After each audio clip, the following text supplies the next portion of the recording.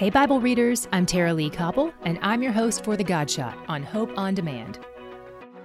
If anyone is in Christ, he is a new creation. The old has passed away. Behold, the new has come.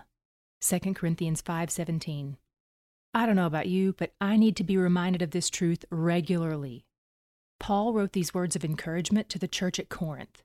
They were one of the wickedest churches in Scripture, steeped in sin and idolatry.